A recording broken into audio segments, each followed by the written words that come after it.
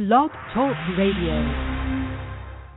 The opinions and views expressed by the host and guest are not necessarily the views and opinions of the Blake Radio Network. Broadcasting to the world. Broadcasting to the world. Spreading the news and information. BlakeRadio.com. Music for your mind, body, and soul. Talk Radio.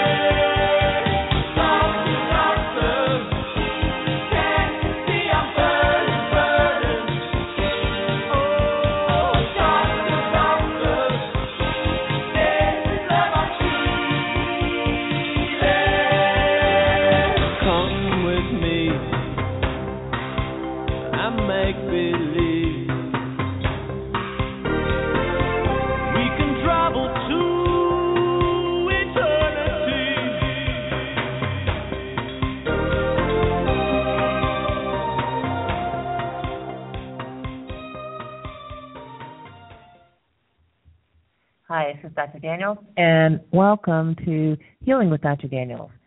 And you're listening to Blake Radio Station, Rainbow Soul.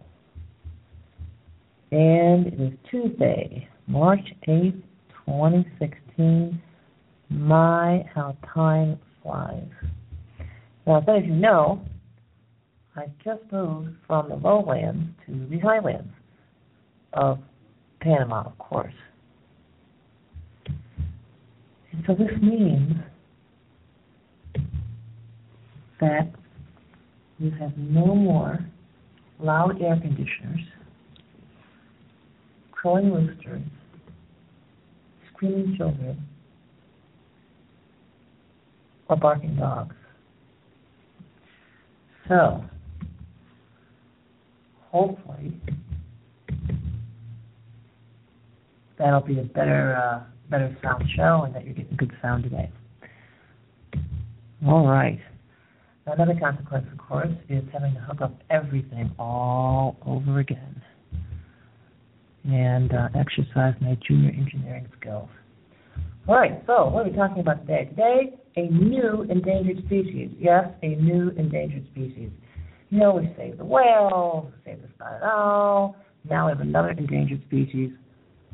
I hope you're sitting down. Whites between the ages of 45 and 54. You heard that right. Whites between the ages of 45 and 54 are dying in record numbers in 2014. Hot off the press, verified by the medical industrial complex itself. Yes, sirree, Bob. You will not catch me doing any independent off-the-cuff research. No, sirree. Yep, I get this information from established sources only. Because, you know, what credible sources? Why work with disputable information when the truth is strange enough? So, what's going on with this? You know, I mean, if we can have a society for prevention of cruelty to animals and, you know, animal rights, you know, what about people? Look at this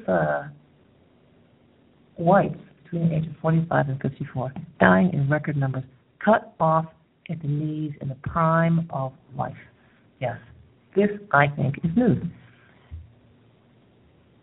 And before we get into the gory details, I think it's worth just checking misconceptions at the door. For example, would you say, well, poor people are dying, and you can, I don't know, infant mortality, whatever you want to call it. It's easy for everyone else to say, that's not a problem. That's not my problem.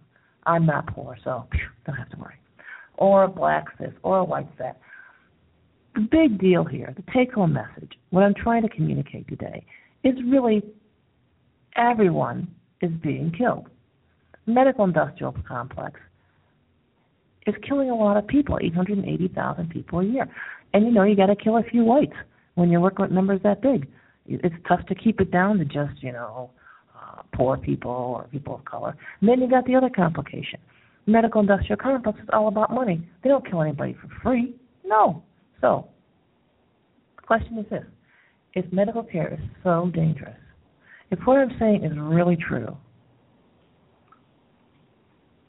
that the medical industrial complex is killing, not murdering, because murdering is unauthorized killing, the medical industrial complex is authorized, each and every individual is licensed, then the more insurance you have, the higher your death rate. And because they don't kill anybody for free, the more disposable income you have, the higher your death rate. And so here we have a segment of the population, 45 to 54.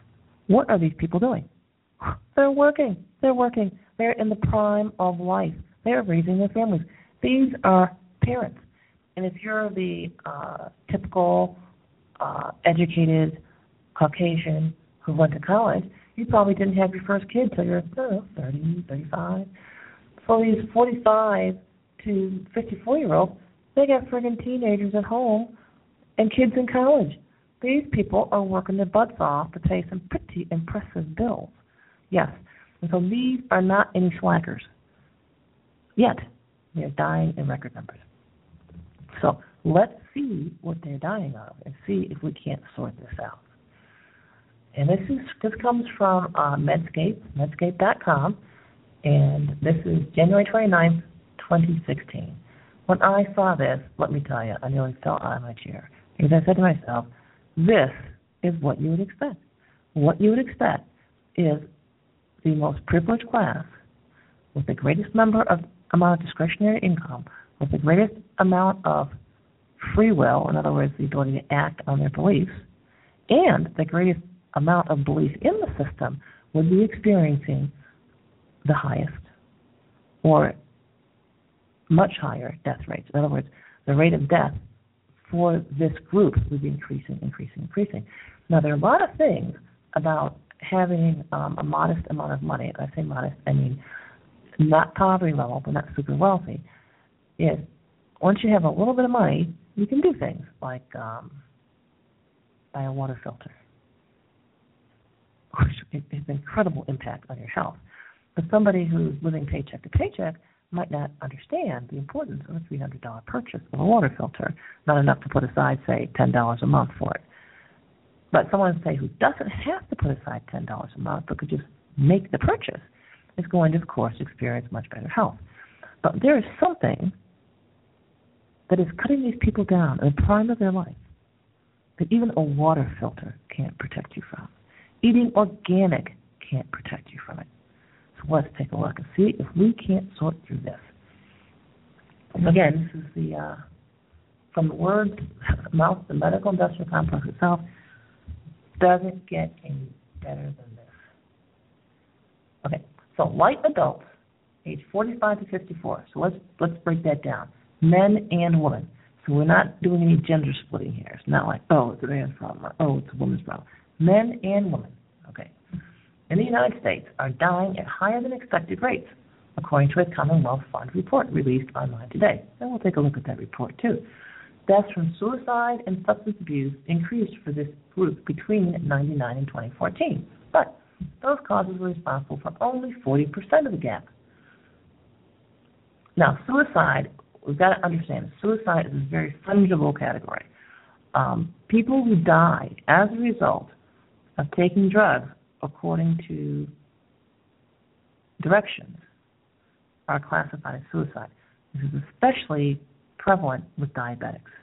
So we have a diabetic with dead-in-bed syndrome. That means they took their insulin, their nighttime dose like they were supposed to.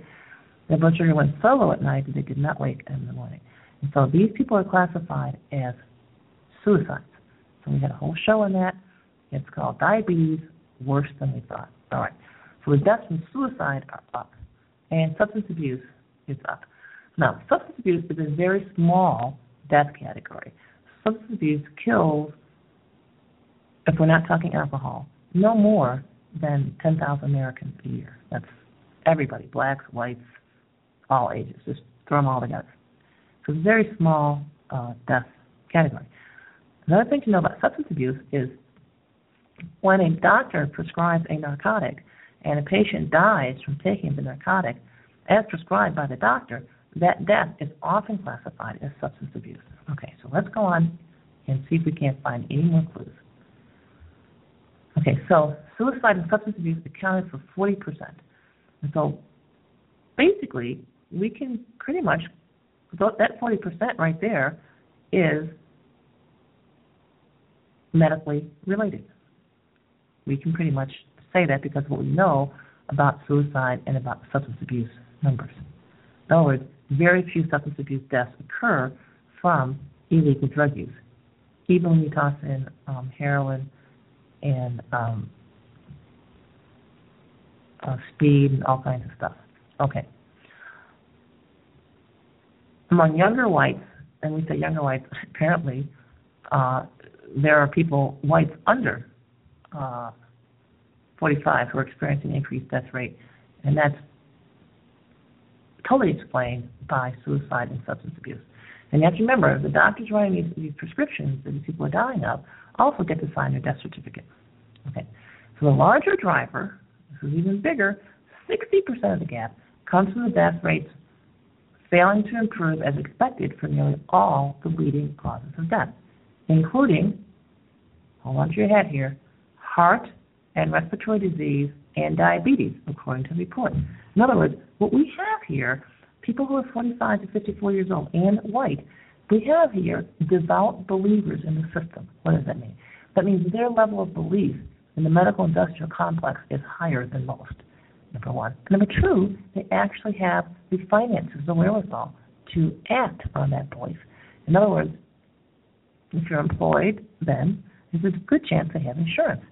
I can't tell you, having my medical practice in the ghetto, the African Americans I encounter who weep and cry and complain, oh my God, I was so sick, I didn't have any insurance, I didn't have any money, I couldn't go to the doctor. But of course they're here to tell me about it, right? Which means they survived perfectly fine without this care that they would have sought if only they had the money. Okay. So then, with a white person, age 45 to 54, in the United States, it is likely that if they decide they want to see the doctor or they need health care, there is not a financial barrier to getting it. All right. Or I should say less of a financial barrier than for other segments of the population. Okay. So the authors, Dr. Blumenthal, MD, MPP, president of the Commonwealth Fund, and the senior researcher, used data from the Centers for Disease Control. Okay, CDC, there we go, reliable information source. And found the gap was present in all states. I'm going to repeat that. The gap was present in all states. Yes, all states. Now, why is this significant? There's often an attempt to pit one group against the other, even whites. Say, well, poor whites, rich whites, whites in the north, whites in the south, red states, blue states, whatever, to say, this kind of us-them thing. But they're all in it together. Everyone's in it together. So we can't say that Republican whites are more effective than Democratic whites. Whites who are preppers are more effective than whites who are not preppers, whatever. Everybody, Caucasian, in this age group, this is the problem. You are dying in higher numbers. But we're going to tweeze this apart. Don't worry. Don't get discouraged. We're going to give. There's hope. There's hope. The important thing to understand is all states. This is the case in all states. But the gap was smallest in California, Connecticut, Illinois, New Jersey, New York, Massachusetts, and Minnesota. Why? Why is this important? This is important because these states experienced the least economic / cultural change with respect to health care. So these are states where people in the peak of their economic earning power, which is 45 to 54, generally employed and their decision-making capacity did not alter or change substantially in the period we're talking about, which is 1999 to 2014. So we are witnessing regression that has little precedent in the industrialized world over the past half century, the authors write. In other words, this is unheard of. This is the first world country, it's an industrialized country, and all of a sudden, death rates are taking an increase. And we've already been warned. Doctors have been warned. The lay people have been warned. Expect increased death rates 2014, 2015, 2016, and on. Why? Because the baby boomers are getting older, because people are aging. But people aged 45 to 54 are not dying of old age. So this is not a natural cause of death. There's nothing natural about this. Okay, so you gotta realize these are not natural causes of death. The authors use heart disease, the second leading cause of death among middle-aged whites in the United States, to illustrate the trend. After rapidly declining between 68 and 98, deaths from heart disease leveled off between 99 and 2014. Now, key thing here, and as a doctor who was practicing medicine from 1990 to 2000, I can tell you, 68 to 98, we doctors were not using cholesterol medications, and we were not using an aspirin a day. So what happened between 99 and 2014? We started using cholesterol medications in 2014, and cholesterol medications and aspirin a day. And what happened? The decline in heart rates, or deaths from heart disease, stopped. It stopped. However, blacks and Hispanics, heart disease death rates have continued their rapid decline. Now, I can't speak for blacks, we don't have a lot of numbers on that, but I can speak for Hispanics, where there has been extensive research and publications. Hispanics, as a group, do not have access to health care. They do not. And their heart disease rates have continued their rapid, read that word, rapid decline. All right. So notice there is not a increase in deaths among Hispanics age 45 to 54. No. So these people, Hispanics, who historically and presently do not have access to health insurance and or medical care, are noticing rapid declines in heart disease. All right. Absent a health crisis, mortality rates should be going down for everyone. Absent a health crisis? Correct. In other words, there is a health crisis. This is a crisis. Okay. So mortality rates should be going down for everybody. And they have been for decades, until the last 15 years. Since 1968, death rates have declined by nearly 2% per year across most age groups, as well as across races and ethnicities, data show. Now, to decline by 2% per year, you have to understand what this means. This means that the death rate for a particular group, let's say people age 65, is 1% per year. A 2% decline means that it would decline from 1% per year to 0.98% the next year. So that's a 2% decline. So it's 2% of what the death rate was. So it's not how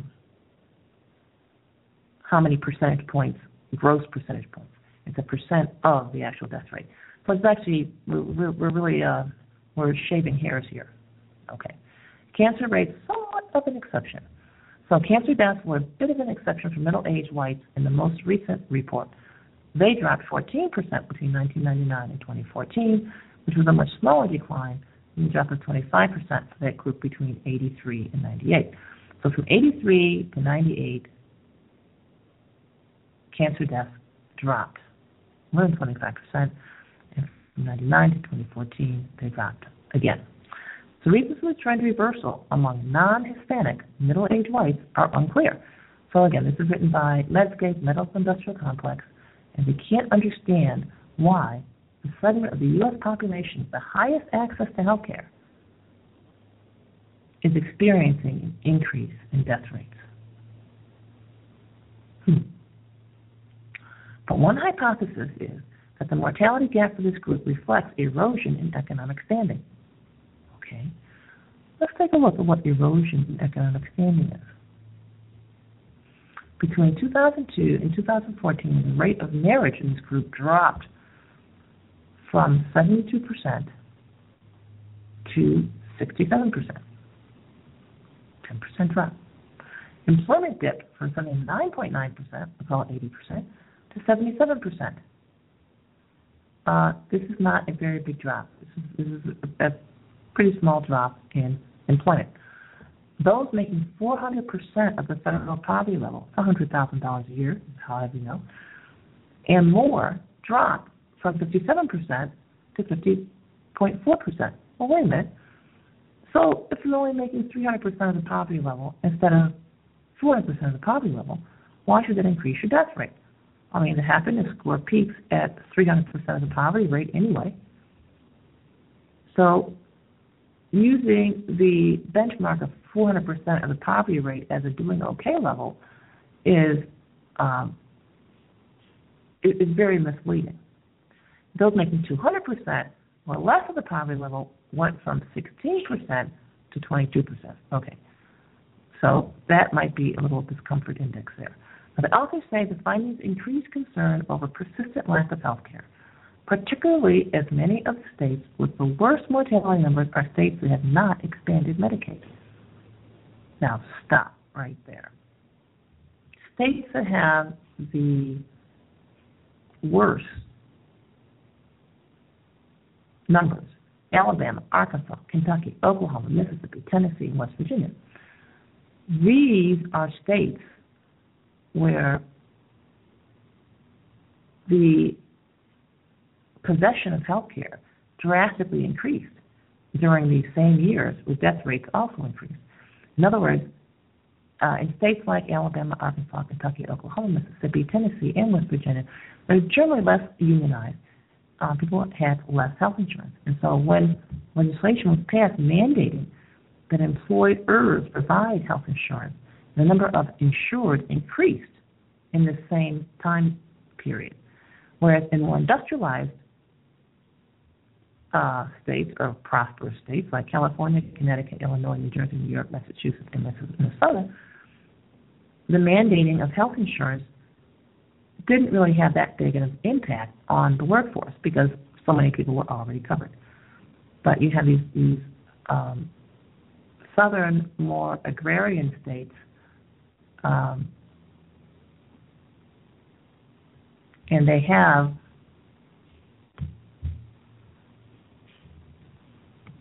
a lower rate of insurance. And so mandating insurance will actually increase access to insurance. We're going to get to that in a minute, too. The authors say the findings increase concern over lack of health care.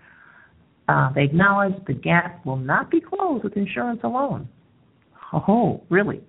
But say reversing the current mortality trend should be an urgent priority. Now, this is the medical industrial complex talking. So let's go back and let's take a look at the cause of death and what we know about these causes of death. So the problem was the leading cause of death, heart disease. What do we know about heart disease? What we know about heart disease is that a large number of the heart disease deaths are actually diabetics who are overdosed on their insulin. The diabetic is found deceased and must have been a heart attack.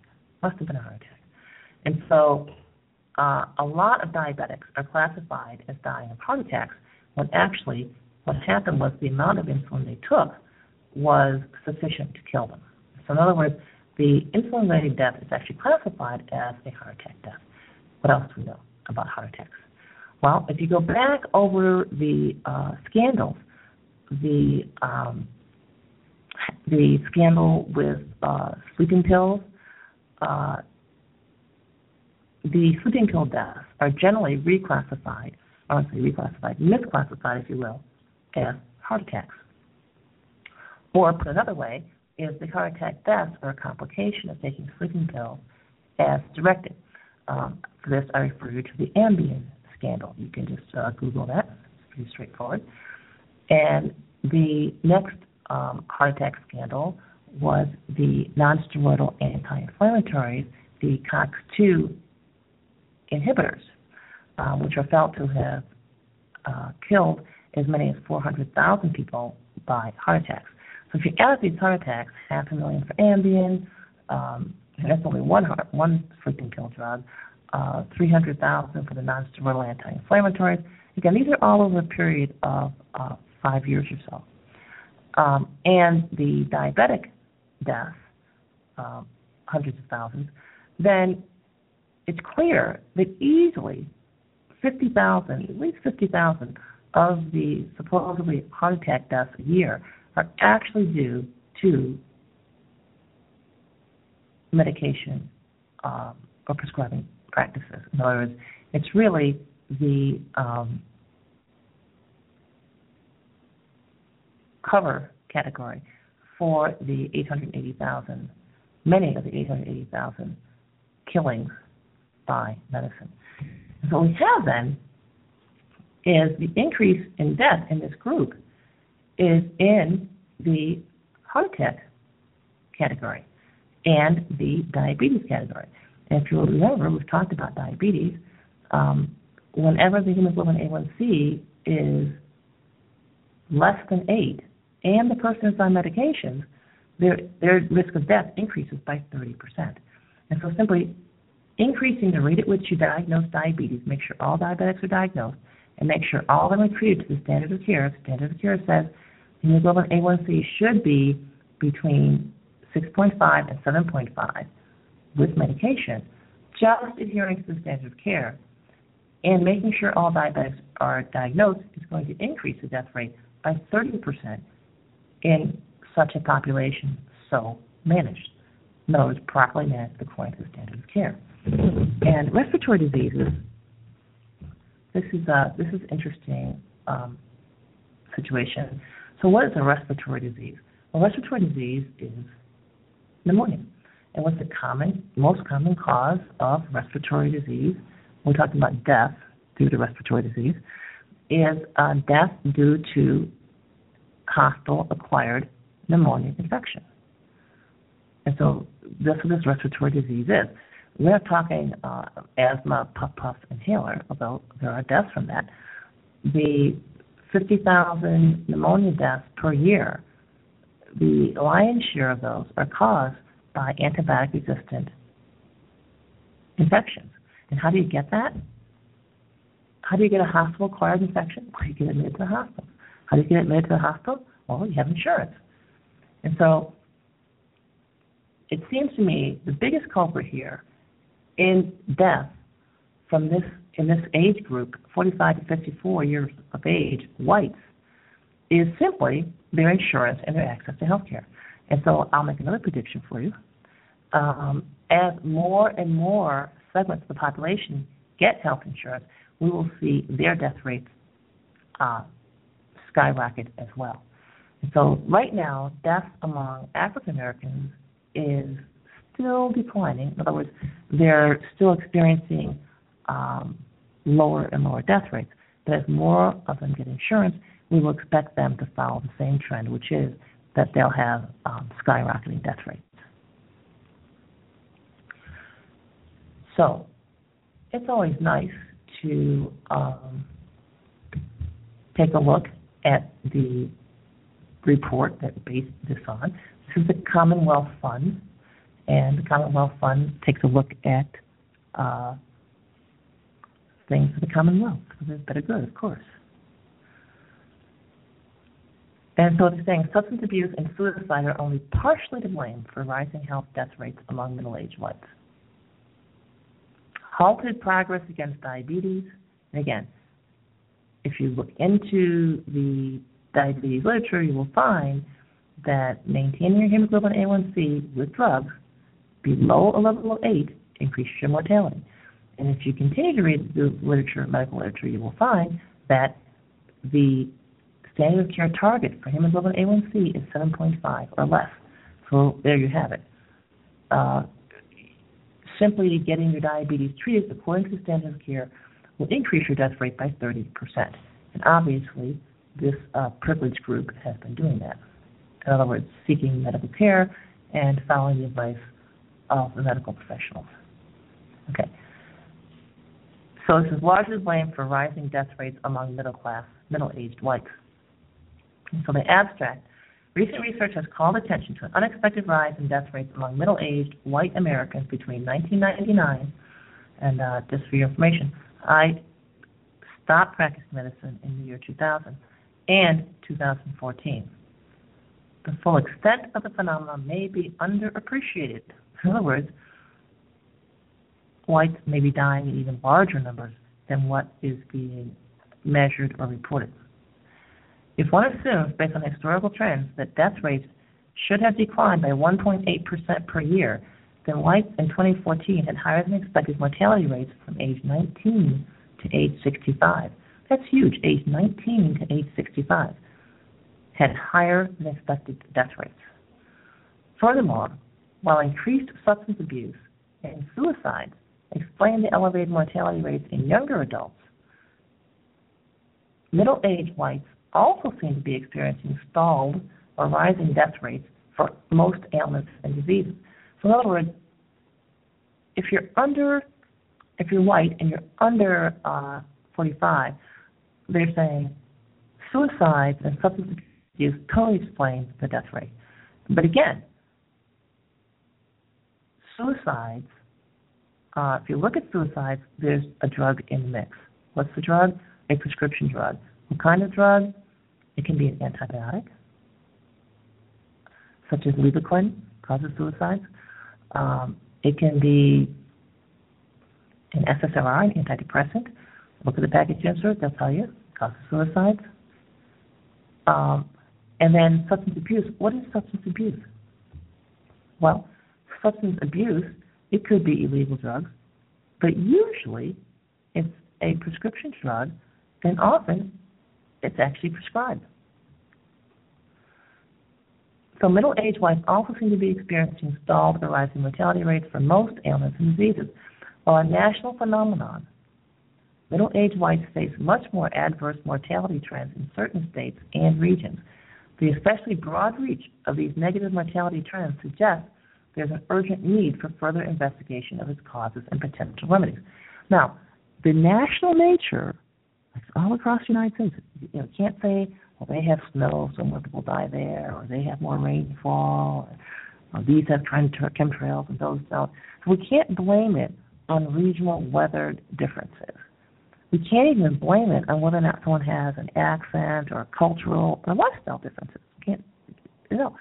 Because it's a national trend, we have to look for something nationally that changed.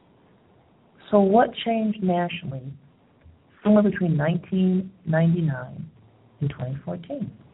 Guess what? You guys, I kid you not, Obamacare. Yes, Obamacare 2010. Obamacare took effect in 2010. And these people who have higher incomes, higher employment rates, higher access to whatever they deem in life to be important, and who are notoriously compliant, obedient, supportive of the system,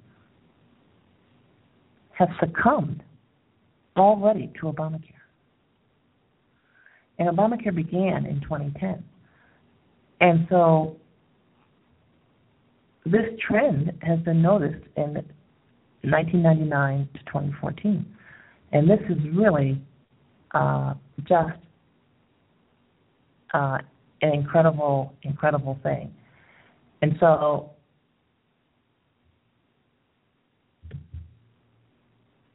let's see if we can't sort through this.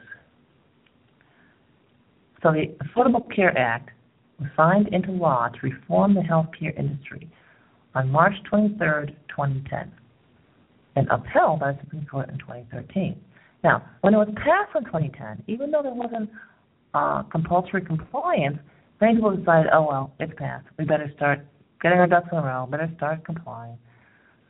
And the Affordable Care Act expands the affordability and availability of health insurance through consumer protections, from what I don't know, regulations, subsidies, taxes, insurance exchanges, and other reforms like penalties.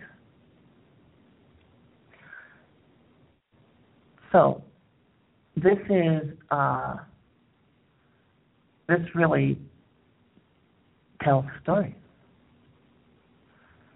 In 2015, 1 in 6 Americans got a health insurance marketplace plan for $100 or less, and 87% who selected their marketplace plan got financial assistance. So more Americans are getting covered by health insurance.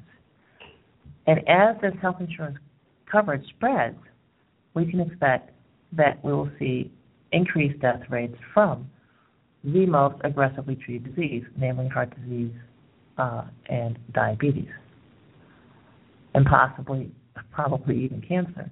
Of course, the true cancer scandal is that, well,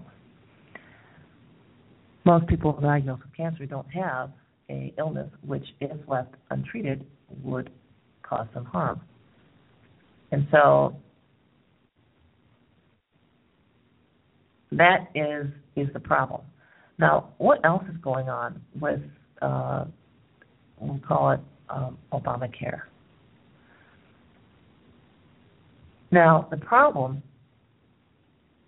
with Obamacare is that there are penalties. In other words, it's an unfunded mandate.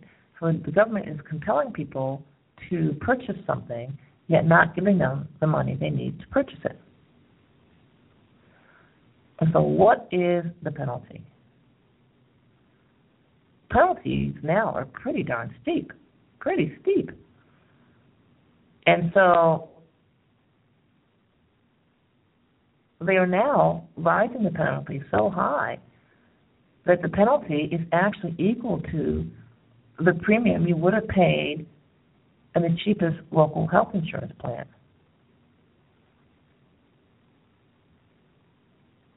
But what people don't realize is that by getting health insurance, they are literally putting a premium on their head. They're creating a situation where if someone kidnaps their body and administers medical therapy to their body, that person can actually get paid for it. And this creates a tremendous moral hazard and physical danger for individual citizens. So you must apply for most exemptions, but here are some exemptions, and I think it's important to look for whatever exemption. If you don't have to file taxes because your income is below the filing limit, you're exempt. So if you don't have to file taxes because of your income being below the filing limit, you qualify for an exemption. You're automatically exempt. If the cheapest plan available to you costs more than 8% of your income, then you're exempt. And these are all ORs. Or if you applied to Medicaid and got rejected in a state that rejected Medicaid expansion, you qualify for an exemption. This is definitely a reason to move. If you had your plan canceled in 2014 due to the Affordable Care Act, you qualify for an exemption. If you went less than 3 months in a row without coverage, you are exempt. Having coverage for at least 1 day in a month counts as coverage. So, you can miss 2 full months of coverage, then have 1 day of coverage in a third month and still avoid the fee for all 3 months. So, again, if you can buy health insurance coverage for 4 days out the year, then you've satisfied the Obamacare mandate.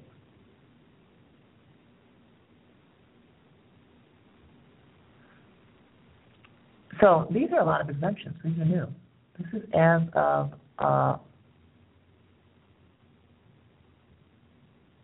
2016. So this is hot off the press.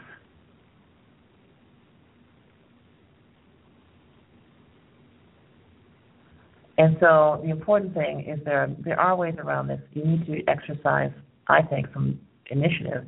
And obviously, if whites age 45 to 54 are any indication, then avoiding health insurance will definitely save your life.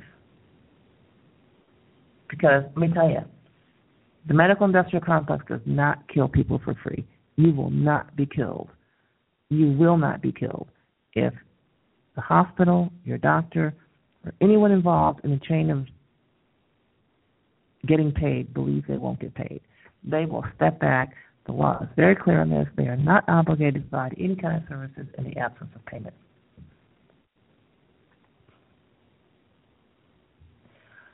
Okay, so shared responsibility payment for not maintaining minimum essential coverage works like this.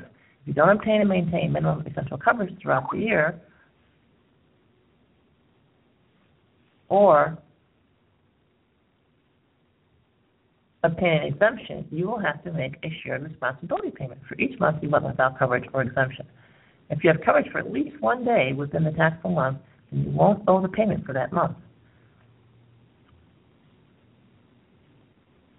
Now, the individual mandate summary is, they say 1 day a month, and then 2 paragraphs above they say 1 day every 3 months. But you really need to minimize your exposure here. I think it makes much more sense to get insurance for 1 day a month. I'm sure there must be insurance plans who sell that by now.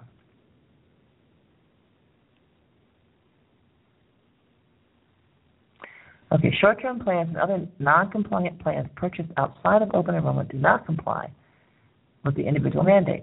In most cases, you can only obtain private insurance that counts as minimum essential coverage during each year's open enrollment because insurers are unofficially adopting marketplace enrollment periods.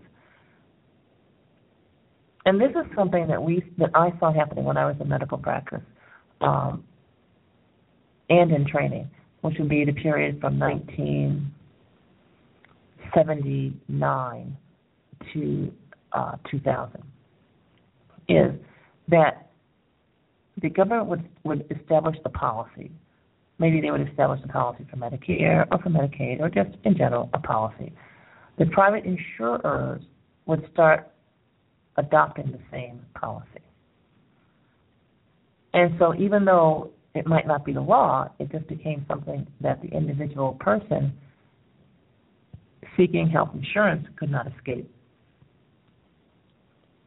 So many Americans will be able to afford the fee by applying for an exemption.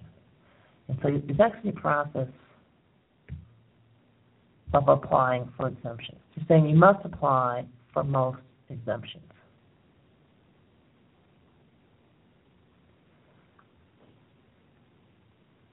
And I will put in the chat room box. By the way, the chat room is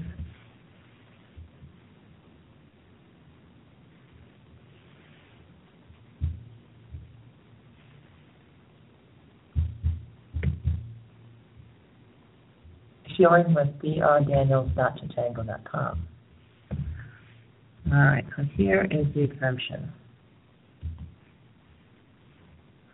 Now, this is really shocking. Of course, even the process of applying for an exemption is a test, just a test of compliance, a test for obedience. But the shocking thing here, the take-home message is that death rates are up. Death rates are up for the most insured, the most cooperative, and the most compliant segment of the U.S. population, and the segment of the population with the highest disposable income. So there you have it. And why do the good die young? Because they're so obedient. And so I think in the case of health insurance, one can definitely make a case for noncompliance. I guess that's the best way to put it, simply noncompliance. This is really serious. This is a very serious cause of death. People really are at risk. People actually are dying, and dying in increased numbers, and dying at the age of 45 to 54. I mean, you listeners, you know what happens in your life between 45 and 54. That's when you're really, you're really making things happen. You have maximum responsibilities. You're meeting your responsibilities, and then all of a sudden you drop dead. That's devastating. It's devastating for everyone, for the children, grandchildren if you have them. It's easy. You're helping them out. You're actively involved in doing things. And to suddenly die of an intervention from the medical industrial complex just because you allowed yourself to be intimidated into getting insurance is pretty inexcusable. I mean, you have to ask yourself, what's your life really worth? And at what point are you going to just walk away from the leading cause of death in the United States? And this is something that you just got to, man up and do. You just got to pull yourself together and say, you know what? I'm not going to do it. And I hope that the show has given you some encouragement. And if you'll have questions about, ways that they could apply to their situation, they can call us for questions, 914-338-0695. And I think if you're already on the line, you can click your question button. I think it's the number 1. Let's take a look at the chat room. It's always good stuff in the chat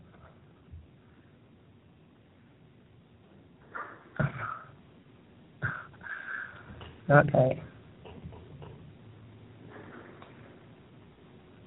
My job sent out an email recently making flu shots mandatory. What should I do? Okay, so first of all, you can always claim an allergy to the flu shots.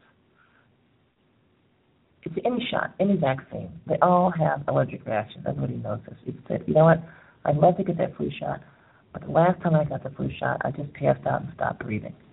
I won't name names, but I do know someone who gives that as their excuse, and they've been easily exempted from all flu shots. The other thing to do is just to say, hey, you know what, I'm out of here. And look for employment that does not require vaccinations. That's another way around it. But you have to make up your mind that you are not going to allow your body to be violated and yourself to be killed over just some trivial requirement to expose yourself to the medical industrial complex that kills 880,000 people a year.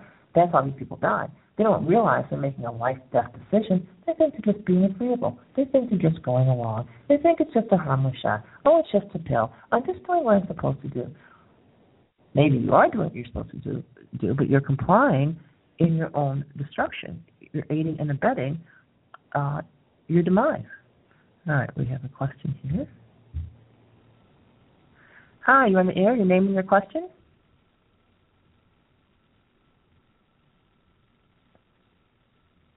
Okay.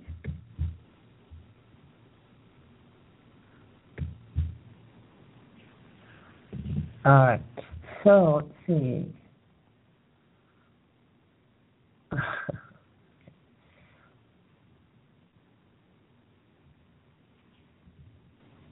My mother just had a botched cataract surgery, and a new lens could not be inserted. What would you advise, Dr. Daniels, for cataract surgery? I think people need to, again, take a look at what exactly they're agreeing to.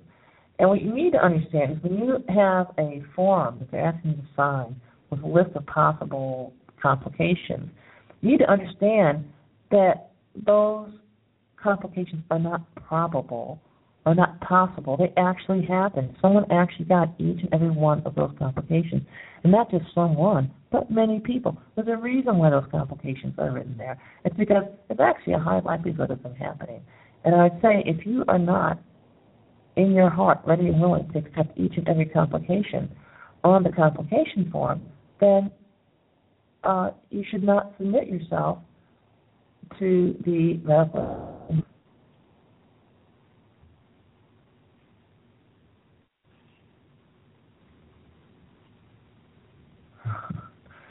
All right. A friend told me that his daughter in high school must have insurance coverage in order to go to school. What does this mean? That's a good question. The reason that children, they're now mandating, have to have insurance in order to go to school is this allows the school to provide health care to your child without your consent and or your insurance. and get paid for it. You need to understand the essence of insurance is it allows the provision of health care, A, without your consent, and B, without any consideration to your personal satisfaction. In other words, whether the service that is provided is something you're happy with or not, the provider gets paid. And I was involved with the school district in Syracuse, New York, and they actually started a school-based clinic as a revenue generator. Yes, they did. And what did they do? They first started with Medicaid, and they basically started providing every single service under the sun and drugs for people who had Medicaid insurance. And what is happening now is this practice is expanding. It's simply a revenue generator. And your child may be going to public school for free, but she isn't. She's literally being asked to pay with her life. Pay with her life, yes. And the reason for her to have insurance is so she can be medicated, one, without your consent, and two, they get paid. And so this opens the door to them vaccinating her, doing your insurance, and all kinds of things can happen at school without your knowledge, without your consent, and, of course, without her consent, right, because she's not competent to consent.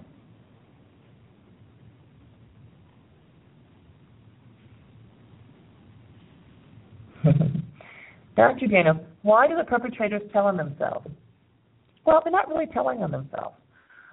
They're blaming this higher than expected death on diseases like heart disease, breathing problems, diabetes. But the point is, if healthcare is so effective, and this group gets more healthcare than any other group in the United States, yet they're experiencing higher death rates, you got to scratch your head. Either, one, the healthcare is totally ineffective, in which case, why get it? Or two, it's causing the increased death rate, in which case, why get it? So in other words, if you're a rational thinking person, you would say, wait, stop, hold on. We've increased access to insurance. We've increased cooperation with medical intervention. We're taking more drugs than ever for conditions we don't even have. You take a cholesterol drug to prevent heart disease. You're taking hypertensive medications to prevent heart disease. You're treating your diabetes to prevent heart disease. You're taking aspirin a day to prevent heart disease and stroke. So people are taking more drugs than ever for things they just don't have. So at the same time, people are dying at higher rates than ever from the very diseases that supposedly the preventatory drugs are helping with. So that would be heart disease and diabetes.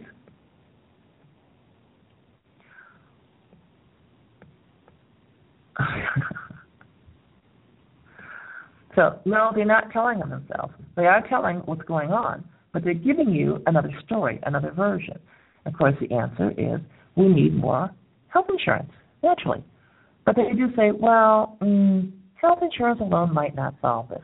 Of course it won't solve this because this is a group that has more health insurance than any other group, yet they're experiencing the worst health outcomes.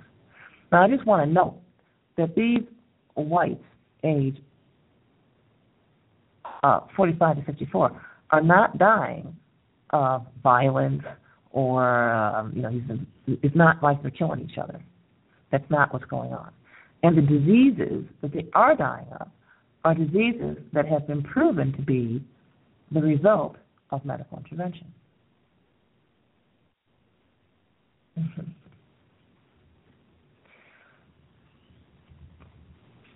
Okay.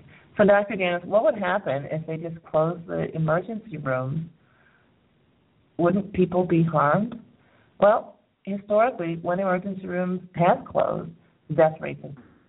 And in our last, actually 2 episodes ago, we talked about the most dangerous room in the hospital, the emergency room.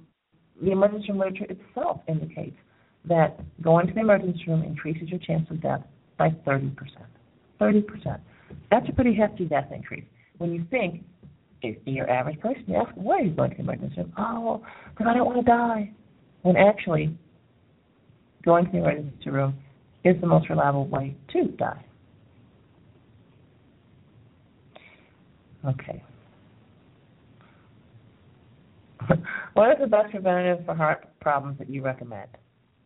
Would it be carnitine, CoQ10, Trivita, or daily cayenne pepper, or another one? You know, this is the problem. People think that they can engage in whatever kind of lifestyle situation they want and just take a supplement. It's not that easy.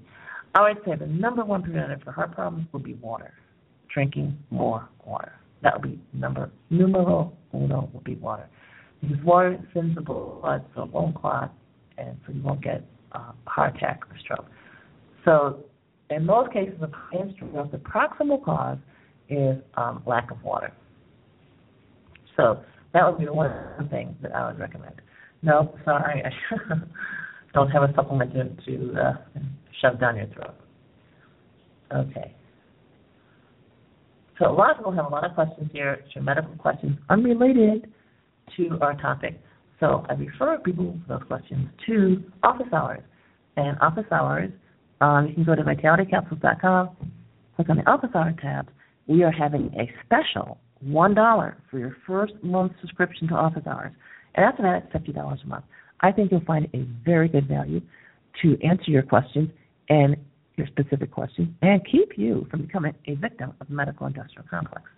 For more personalized access, definitely check out Discovery Session. Same page, vitalitycapsules.com. Just click Discovery Session at the top. All right, we have a couple of telephone questions here. Hi, Dr. Daniels. Your name and your question? Hi. Dr. Daniels. Hi. Oh, I was wondering what we would do for a cough that has been lingering on for a couple months and only has a cough at nighttime. It's like a dry cough. Right. So the first thing you realize is it's going on for 2 months. It's harmless. So relax. Now, nighttime only. So daytime, no problem. But nighttime. Right. One solution, easy solution, would be just to drink more water, especially in the evening. The other thing is to take a look at your sleeping circumstances. Whether it's an air quality problem, whether it's an allergy to feathers in your pillow or something in your bedroom, the sleeping area. So it seems to me it's probably more of a sleep hygiene type issue. But that would be the way to get at it. But that's really what it is. That it's not a issue of a medical condition. Okay, here's another question. Hello, Dr. Daniel. Hi, you're on the air. Yes, who am I talking to? My name is Ms. Parker. I'm calling because I wanted to try and find out how do I get office hours. Do you have office hours? Yes, I do. So you go to vitalitycapsules.com, and you'll see a tab across the top that says office hours. And then you click on that. Okay. All right, because I have an aunt that she's been having chronic stomach problems, and we're trying to get her in to see you, actually. I'm virtual, so I'm sitting in Panama. Oh, right. So I'm in Panama. Oh no. Okay, our family's from Panama. What if we fly? What if we flew her out to Panama? She doesn't want to do anything with any regular doctors. She just wants to do holistic. So, okay. So go to vitalitycapsules.com and click on Discovery Session. And then I can probably help her quite a bit over the phone. And then we can see if it's something I can handle, maybe just one conversation, or if it might require something more. Thank you so much. Thank you. We've been trying to reach you for a long time. Thank you. Okay, great. Thanks for calling. Okay, so that's it for today. The newest endangered species. And so we have an awesome topic for next week. Oh, man. What are these tabs when you want them? So next week's topic is cannibalism. Are you on the menu? Yep, cannibalism. Are you on the menu? So think happens. Tune in. We'll see you then.